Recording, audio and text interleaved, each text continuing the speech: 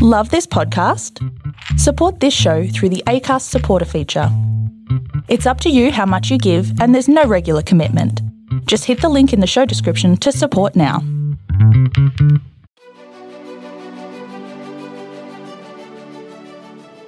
Hey, this is John Lee Dumas of EO Fire, and welcome to Master Leadership. Great leaders ask great questions, and this podcast takes you on a journey to master leadership with questions that matter to leaders who matter with your host, Lily Sanabria. Hi, this is Lily, and welcome to Master Leadership Through Crisis series, where we will connect with leaders worldwide to gain insights on important questions to help us navigate through rough waters. If you would like to participate as a guest, or if you have a question that you would like to ask a guest, go to masterleadership.org for more information. Today we are speaking with Derek Kirk. These days, Derek has been investing mostly in the dreams of others. Literally and figuratively, he is a hope dealer. The best part about that is that business is always booming. He's taken more losses in his life than he should have been able to afford. He's been abandoned both personally and professionally, left to fend for himself and do the work that normally takes a village, all on his own. Now he sees he is the village. His challenges began very early in life and continued throughout, but he learned that sometimes a wrong turn actually sets you on the right path. For a myriad of reasons, growing up in an orphanage was the best thing that ever happened to him. He has since gone on to obtain a higher ed degree, climb the corporate ladder at a thriving real estate firm, as well as build, develop, and sell a lucrative business. He loves being an entrepreneur, and establishing a successful company was a great achievement in his life. Yet selling his business opened the door for him to pursue other endeavors, and his mission has never been so clear. Derek wants to help you become your own village, because many will run to be by your side once you've made it, but few are as eager or available to assist you in getting there. He didn't let that stop him. Don't let it stop you. Welcome, Derek Kirk. How are you? I'm doing just great. I'm doing just fine. We're super happy to have you on our podcast. Are you ready to pour into our listeners? I'm ready. All right. So, Derek, tell us a bit about your path to leadership and what you're doing now. Well, my path to leadership started, I guess, before I knew it was a path to leadership. I come from an unusual background and had an unusual start in life.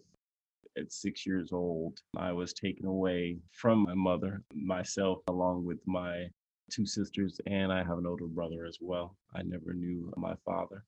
The reason they said we were abandoned, so we needed to be taken away and placed in the state's care. And on that day I was taken away, it was no signs telling me that was going to happen that day. When we woke up for school that morning, my mother kind of get us all up for school, and she just tell us, have a good day. I'll see you guys when you get home. And so we all walked to school. I had to walk 2 miles to school just one way. And so we get to school, just a regular day. We have breakfast, just laughing and giggling with friends. And in elementary school, we just have one class. It's just your homeroom teacher that you spend the entire day with, and she teaches multiple subjects. And so I'm sitting in the class laughing with friends. I see my teacher look out in the hallway. As she's being called out into the hallway, she goes out into the hallway, and this is normal where a teacher gets called out and she just out there briefly. She comes back in, but this time she was out there unusually long. We all noticed that was unusually a long wait than we usually get. When she comes back into the classroom, she's crying. And so that was very unusual for a class to see their teacher crying. So class immediately got still at that point. And she's coming back in, wiping her tears away, and everyone is in drop dead silence. She looks at me. And so we lock eyes and everyone sees she's crying. Now she's looking at me and calling me to the front of the class. So everyone's kind of like, what's going on? She hugs me for a very long time. So the class is just completely silent. Usually in a class of 6 years old, that's hard to keep a 6-year-old class quiet, but they knew something was wrong. And then she whispers in my ear, "I'm going to miss you."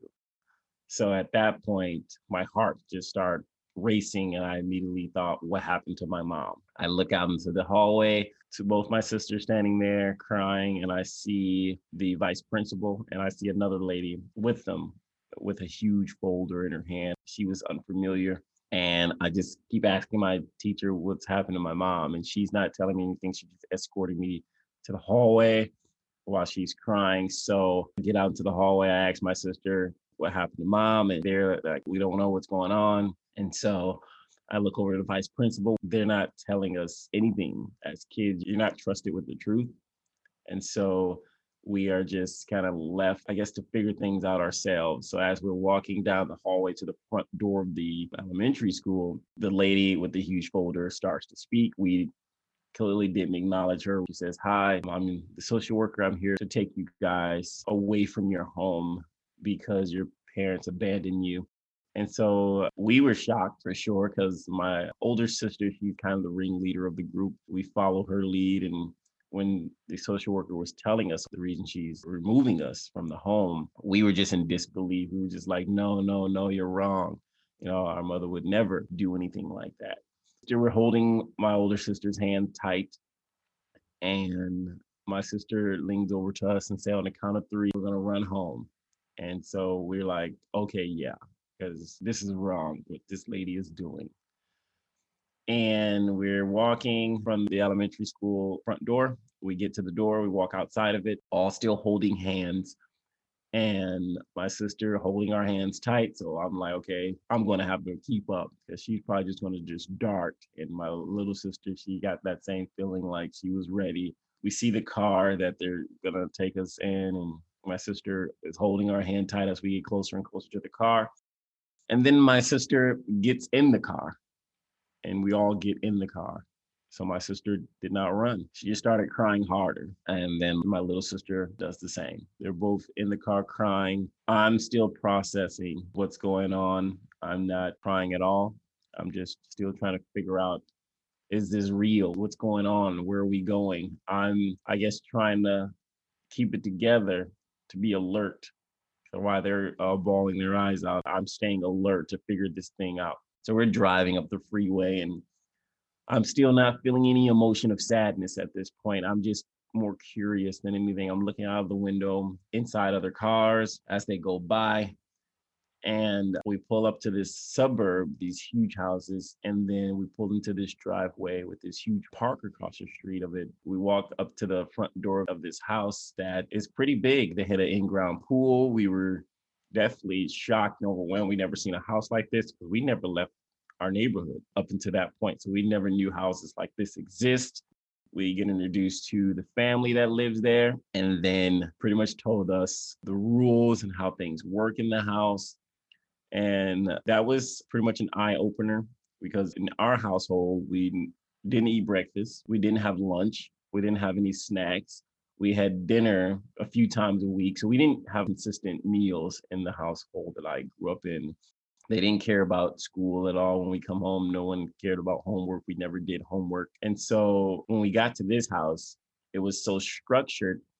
The next day, we woke up, our rooms were right next to each other. We would all sleep in the same room. I would sleep on the floor just so we can stay close to each other. In the morning, the foster mother would wake us up, and she'd already made us breakfast just the way we liked it.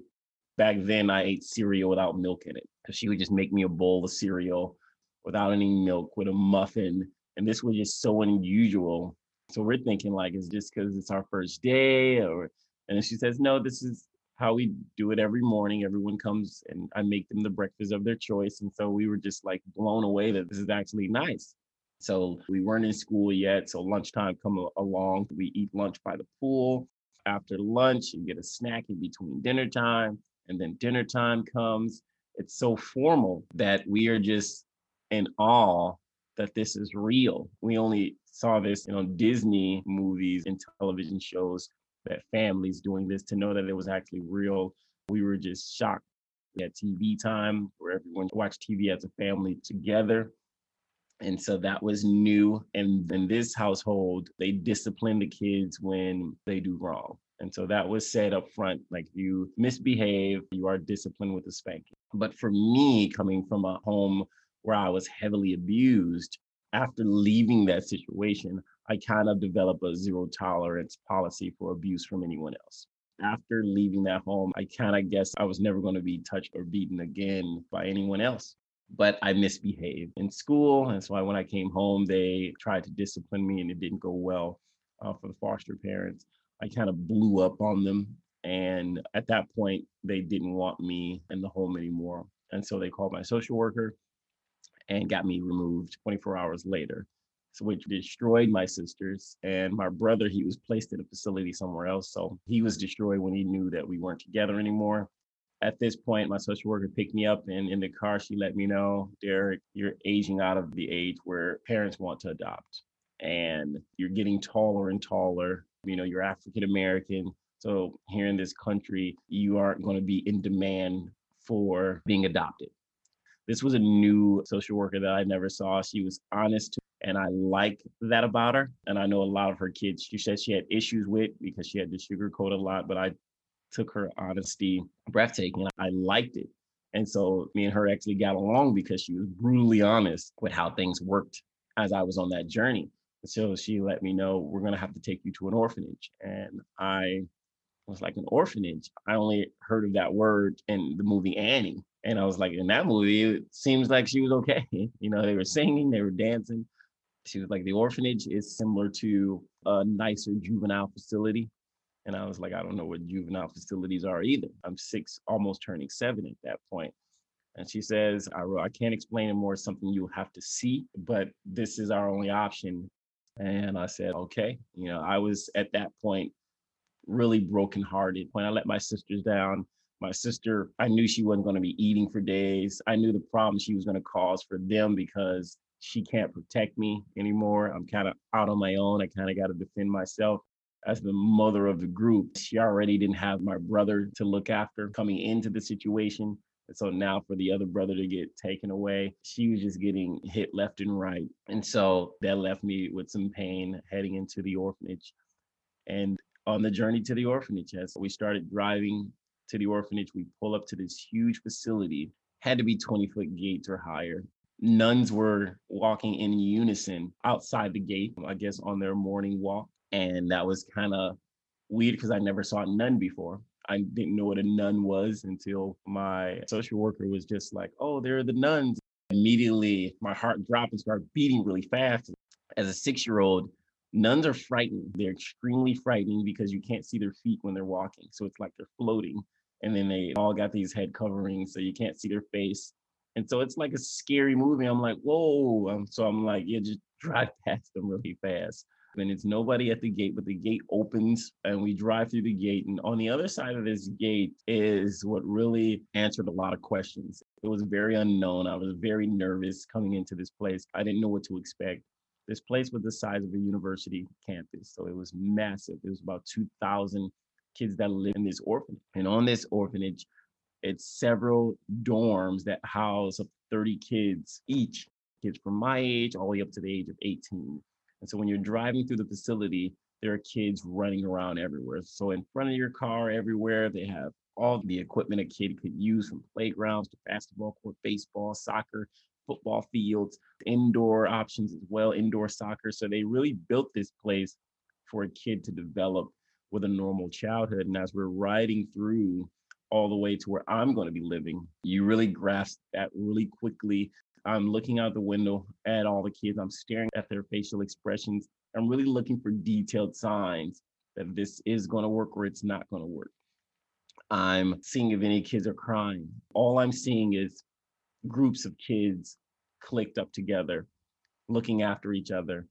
The staff member hovering over the kids, making sure they're okay. You see staff members hugging the kids, laughing with the kids, caring for the kids' injuries. You see a lot of care. And I caught all of that in the 3 minutes we were driving down the driveway.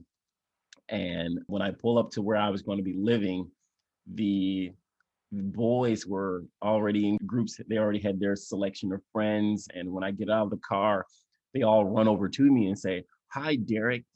Like we were waiting for you. And that embrace, that's what actually made me cry. That embrace from those kids coming in unison, waiting for me, that blew my mind. This place had embraced every kid coming in. They wanted them to feel unique. They wanted them to feel wanted. All these kids that live there come from crazy backgrounds and survived some crazy things. And so coming to a place where they're wanted meant everything. So that little thing right there meant a lot to me. They all hugged me and said, welcome, let me show you your room. And they all showed me to my room, all 29 kids, and asked me, what do I like? What kind of music? What kind of toys? What kind of this? What kind of this? So you just engulfed in it, in this friendship immediately with everyone.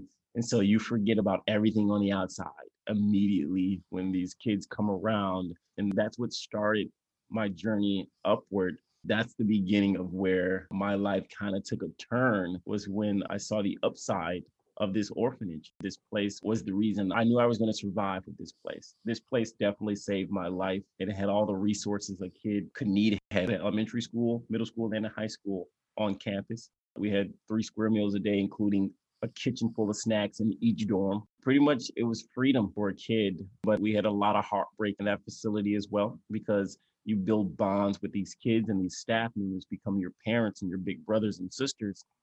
And when they leave, that destroys you every single time, just the same. That heartbreak comes and it hurts just the same when these staff, it hurts them that they have to leave because they feel like they owe you after they spend so many years looking after you. You can see the pain on their eyes when they have to tell you that they're leaving. Mm-hmm. And so working there, I can only imagine year in and year out, they have to break so many kids' hearts. Even if they transfer to another dorm, the place is so big, you're not going to run into that staff member again, even if they just moved 2 dorms over. That happens every single month. It hurts just the same. When the new staff come in, you fall in love with that person. Same with the kids, because adoption was huge there as well. This is where parents are looking to adopt a kid. They come here and they shop the kids. So while we're out there playing, and it's parents and families that are out there, coming up to you, trying to share an experience with, to decide if you're going to be the next kid in their family. That may have happened to me once in that entire journey I was there, but I started sprouting up in height pretty quickly. And that kind of ended very quickly for me. So a lot of my friends got adopted. Kids there try not to get adopted.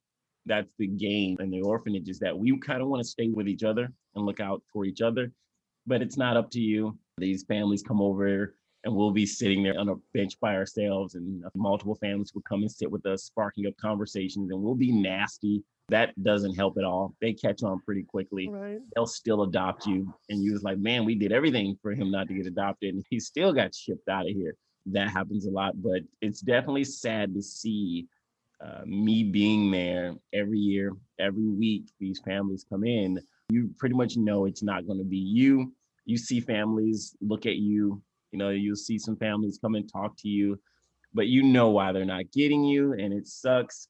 But they'll come and spark up conversations just because they may have a plan A for a kid and a plan B for a kid, a type of kid, and a plan C for a type of kid. And you may be on that list somewhere, but it's usually my size. I'm not a huge guy, but as a kid, when you're 7 or 8 years old and you're just almost as tall as the mom, they're not going to take you. You're not cute and cuddly anymore. They don't think they could teach you. They don't think you'll be respectful. And as an African-American man, it plays a part there as well. It wasn't many African-American families coming in there trying to adopt. So I knew exactly what I was facing.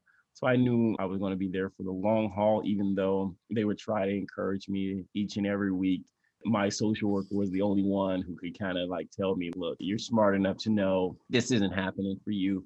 No matter what the facility says, you have to now start building yourself up, making yourself stronger, teaching yourself skills, because a family isn't going to come and do that for you.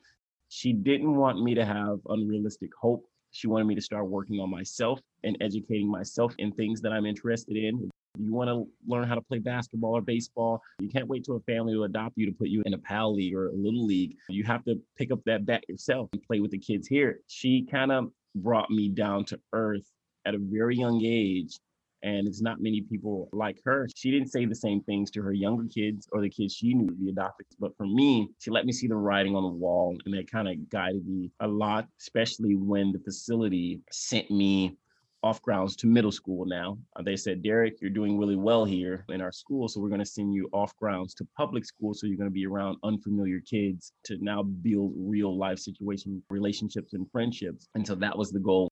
I went to a local middle school and my social worker like, hey, always keep in mind that you live in an orphanage and you can't go where you want to go. And people are going to definitely treat you different when they learn about your situation. So you definitely always look out for yourself when you're out there. Always make sure you're looking and you're learning as well. Make sure you choose right when you choose your friends because you are still alone, Derek. If you get in any trouble, you don't have any parents that's going to come and bail you out.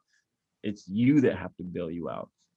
And so she always pulled me to the side to let me know the realness of the situation that I have been put in. Even though the facility did not do that. They want you to go out and have all these experiences, but she would reel me back in like, yeah, have those experiences, but remember. So that always kept me cautious. And then I wasn't the only one that would go out to this school. There was others from the orphanage. And so I would see them make huge mistakes, get in huge trouble at school, and they couldn't be bailed out. I've watched some examples of it. And so I had a social worker that would keep me cautious and avoid all of these things. And so I had friends, but I could never tell anyone where I lived. My friends want to stay the night. I can't let them stay the night. I can't go over their house. They always want to know why. I have to make up some excuse every time because in order to come over my house, you need to go through a lot of background checks. And in order for me to go over your house, I have to have Michigan State approval to go over your house. So it's not that simple to just ask my mom and dad. The facility worked hard into keeping an image for each kid. So every morning I would get dropped off to school by someone African American. And so the white kids would get someone white to drop them off. Asian kids, same thing. They really worked hard because they knew that the bullying a kid would go through if it was the opposite. If someone Asian dropped me off every morning, people would be like, hey, what's going on? So they knew, they looked out for you in that area. And my social worker worked hard to make sure that always stayed in place for me, even if I was running late that morning and I needed to be dropped off late and no one African American was available. She'd just say, make them go to school later until someone gets there. She really protected my image as well without me knowing how important that was. I didn't want anyone feeling bad for me. I got a dose of that and realized quickly that wasn't for me. My English teacher found out from the office my situation. So she comes in the classroom and she calls me to the front. It's like, hey, Derek, I heard your story and it's very unfortunate. So you no longer have to do this assignment that we're going to do. And so you can just sit there, draw in your book. And so I felt so many mixed feelings going through me as she's telling me I no longer have to do these assignments. And yet I get an A for that assignment. And so I would sit there in class, everyone else working hard, looking at me as if I did something wrong, all because she's now treating me different because she heard my story. And so that I knew I didn't like. If any other teacher found out, I would immediately reject it. I told my social worker so she could get in touch with administration so that teacher could not do that because I knew she was cheating me out of education. The work wasn't hard. And I'm like, if I don't learn this now, I'm sure the next grade here in this school is going to come back to me. And I'm always going to be depending on my story to kind of get me out of work that I don't know how to do. And so I saw the future and how it could really affect me. So I had to find a way to clean it up and make it right. And I ended up getting back on track with these assignments. But I moved through life without telling my story for a very long time because it would benefit me in a way that wouldn't benefit me. And so I always kept it a secret from friends, from teachers, relationships. I wanted everyone to treat me as if I was normal. And so everyone thought I had a mom and dad all the way through middle school. I went on to high school as well. Everyone thought I had a mom and dad every single day. I didn't have any issues. I graduated high school with a decent GPA that got me into a university. And then I'm still in the orphanage. And then in the orphanage, you age out at 18. And the state of Michigan is kind of done with you at 18. The orphanage do not prepare you for that life. You being on your own, you kind of just hit 18 and they pull you in an office and say, okay, this is what's going to happen. They give you this folder that has a check in it. And so they kind of just leave you out to your own devices. They get you an apartment, some bus fare, your first 2 months rent is paid for, and they give you a check and they kind of tell you, okay, good luck with life. But my social worker let me know all the way leading up to then what was going to happen. So I did have someone there kind of preparing me like, hey, you need to be thinking about how you're going to take care of yourself after, where you're going to work. They have some money, but life is going to chew up that money fast. And I still didn't have anyone holding my hand on how to pay bills.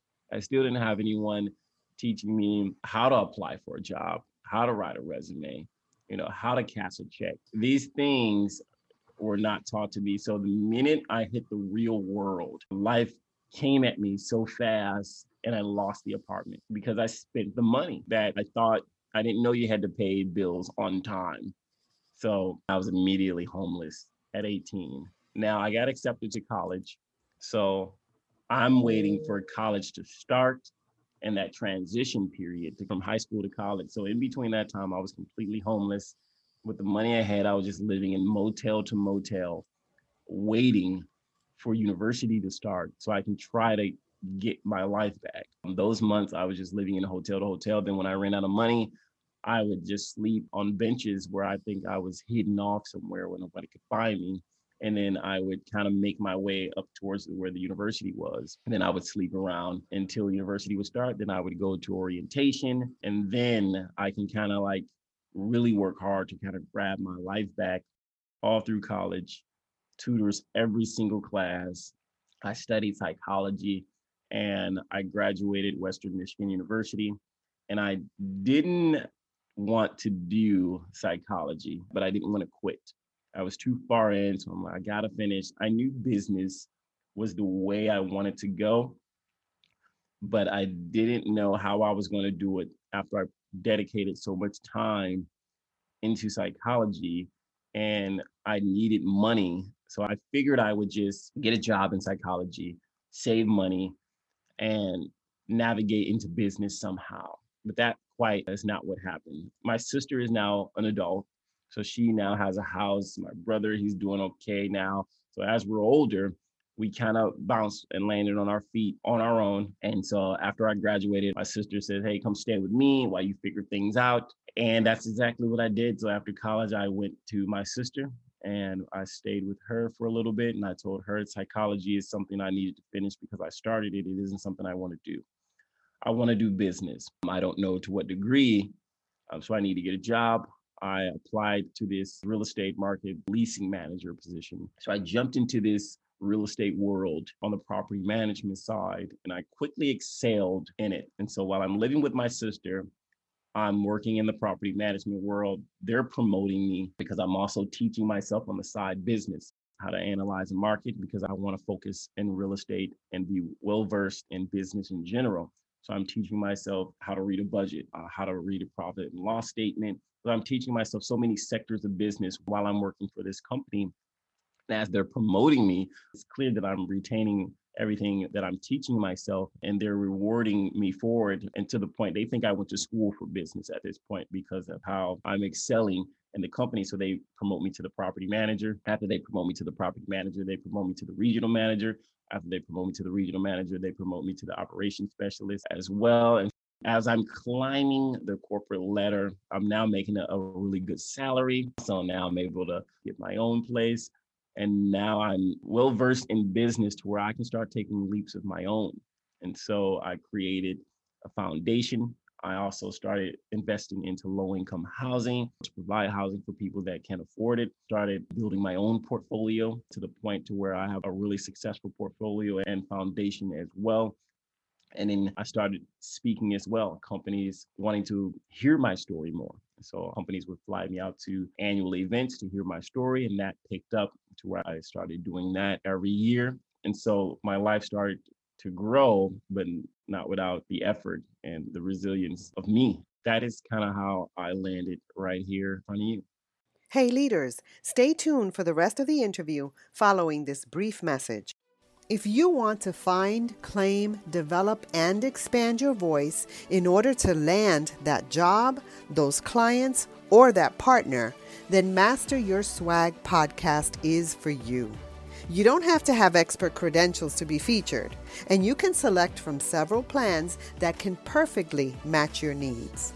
Go to masteryourswag.com and claim your spot as a guest, and be ready to get noticed.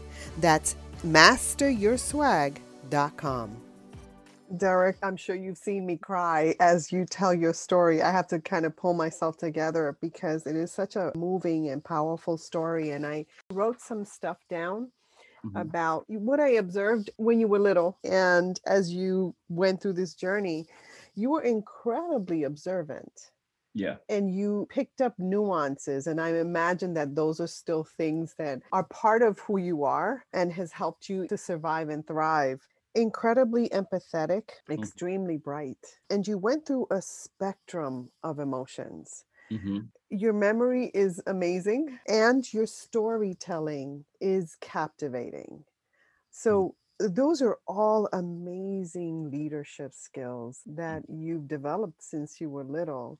And, one of the things that I notice is that you appreciate truth, no matter how hard it is, and authenticity. You value that. You're very self-aware and very much a visionary. Did I nail it? You kind of nailed it. Yeah, you have to be. I mean, I was kind of born this way. If I saw a younger version of myself, I would tell myself, you're going to be just fine. And that kid could be going through a world-class life. He could be really getting drugged through the dirt. But if I can sense those same skills in that kid, he's going to be all right. Those people find a way. You can give them peanuts and they'll still make dollars out of that. You can give them anything and they will be okay. You kind of got to be born with it. You can't do it alone either. I needed someone to tell me the truth. I needed advice. I needed guidance throughout the whole process. Being observant, it's a tell in a way. You're watching expressions and emotions. Those will always tell you the truth. So when you're talking to people and you're reading their body language and their emotions as a kid, it's so easy to read because that's all you have. And in my childhood, adults always lied to me. So all I could go off of is expressions and body language. When someone walks in the room sad, you can see that a mile away. You don't need to speak to them because you've seen sadness, you've seen happiness, you've seen abuse, you've seen when someone's lying and trying to cover up. I've seen that so many times growing up as a kid. You master those things. When my mother would abuse drugs, I knew when she would abuse drugs. Even though she would come in the house and try to put on a face, I was able to tell instantly, okay, this day she drank, she didn't use that day. This day she did both. I could tell you on a spreadsheet exactly the days when, all because of her expression. And that's all I kind of needed to kind of guide me. As a kid, that really helped a lot. You can prevent a lot of things and you can tell a lot of things. You can get out of a lot of situations. You said something, you said you were born with it. Well, we're born to be brilliant, really, to be extraordinary. But situations can snuff a lot of this out. I also heard through your story, you also had angels in your life kind of guiding you, in the social worker, in those kids that embraced you, and that little girl who kind of gave you hope, which leads me to the next question. You describe yourself as a hope dealer, and I love that. Tell us about that. These people, they're giving you hope in a way you'd understand. And that's what I want to be. And I am to some people. They come to you with an issue. They come to you how I was. And I can see that a light at the end of their tunnel when they can't. And so when I'm speaking to these kids, I'm giving them that hope on their level that they'll understand. I go into detail. I've been there. I've been past there. You don't know what's on the other side. You don't know what's next. You have no say in where your life takes you as a kid. You're just going with the flow. Adults pulling you each and every way, putting you in situations that you have to survive. And so you need to have some skills to kind of survive it as you're going through those twists and turns. And those are skills that we need in uncertainty, especially now, right? So tell us about your organization and where we can connect with you. The Kirk Foundation, DerrickKirk.com. That's DERRICK, KIRK. Donate, and if you need the resources, there are steps on the website to help you get them. Perfect. Tell us about your services. For single mothers, we provide necessities like groceries, assistance on rent, utility payments. And for homeless teens, we buy your first car. We help you find a place, a shelter to live. If you're a teen that grew up how I did and you're in college, we help you with your books and tutoring services as well. And people can contact you for speaking and coaching as well. Yes, right there on the website as well, DerrickKirk.com, top right-hand corner. If you're a human resources organization and you want me to come speak to your kids and your teens or things like that, there's no charge for that. I speak to kids completely free and teens completely free. So if you need those services, let me know. That's amazing. I love you just because of who you are in this world. You bring hope. You've been through a lot of uncertainty. You've been through a lot of crisis. What quote, advice, or practice has helped you most during crisis? Don't let you beat you. And that quote definitely sticks with me the longest because I end up learning that I was the only one in the way. We have obstacles, but it's you that has to jump over them. So if you're well equipped, you'll jump over these obstacles easily. And so as I move through life now, it's not many things that frighten me. It's not many things I couldn't handle. They're just road bumps at this point because I'm well equipped. So that's the game. Don't let you beat you. And that's self-talk that we all need. So I really appreciate that. Now you have a book and a documentary. Is that correct? The documentary is still in production. That's going to be a treat, but that's still at least 2025. We're still trying to get it perfect. And so we're not in no rush to release that. And that will be on Netflix. And so that one is going to be a treat. The book released this 2021. So that's this coming year. And that's called Innocence Lost. That'll be a treat as well. It gives you a look inside my life from start to finish in great detail. So you can kind of put yourself as me growing up in the life so you can see exactly how I twist and turn to get here. Lots of pivots. Yeah. So Derrick, as a lifelong learner, what are you learning right now? Right now, I'm still learning things about investing in different things, anything that interests me, and investing on a multitude of things that I can get a return on that I use every day. Like buying a good car that I can keep for 5 years and then sell it and get 98% of my money back. Taking advantages of things like that in today's time is very critical. So I learn things that pretty much I can educate people on.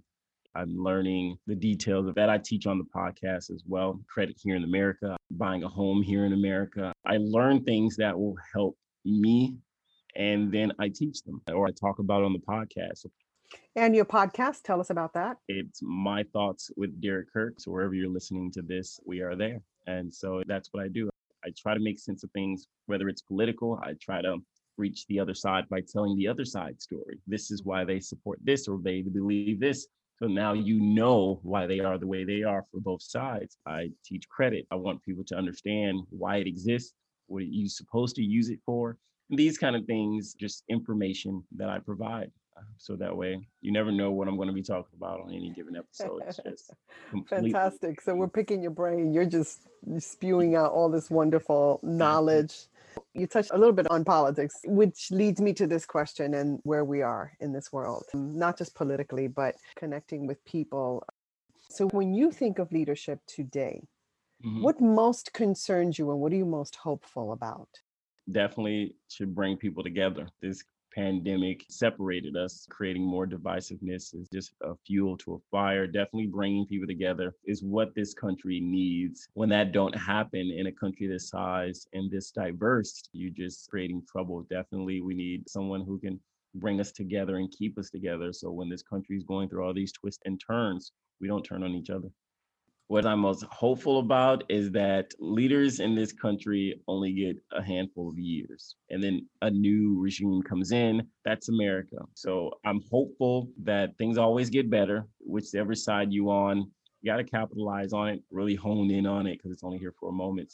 Oh, fantastic. Now, I have a question from a former guest. Bob Tiede wants to know, what is the greatest question you have ever been asked? The greatest question I've ever been asked was by I think it was like a sixth grader when I was speaking. And he said, if you were born white in your situation, where would you be? I was like, Jesus Christ. I told him I would be still here talking to you, but I would be much younger. And I was like, sit on that, take that with you, think about that. And when you catch it, you'll appreciate it.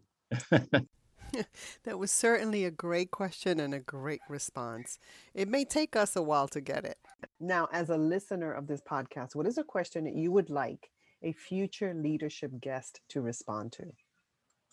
How do you handle the current twists and turns in your life? Great question. Is there anything else you'd like to share with our listeners? You can reach me at my website. That's www.derrick.kirk.com. That's DERRICK,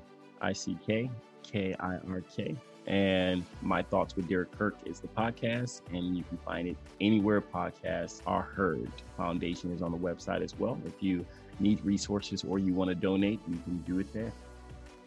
Derrick, I want to thank you so much for adding value to me and to our listeners. It's been a great conversation. I enjoyed being here. You brighten up my day today as well. Have a great day. Thank you.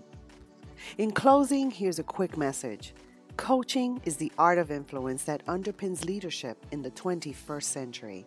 It is the very thing that can get you from being stuck to being extraordinary. So go to masterleadership.org and sign up to get a free coaching session. Until next time, continue to ignite that leader in you.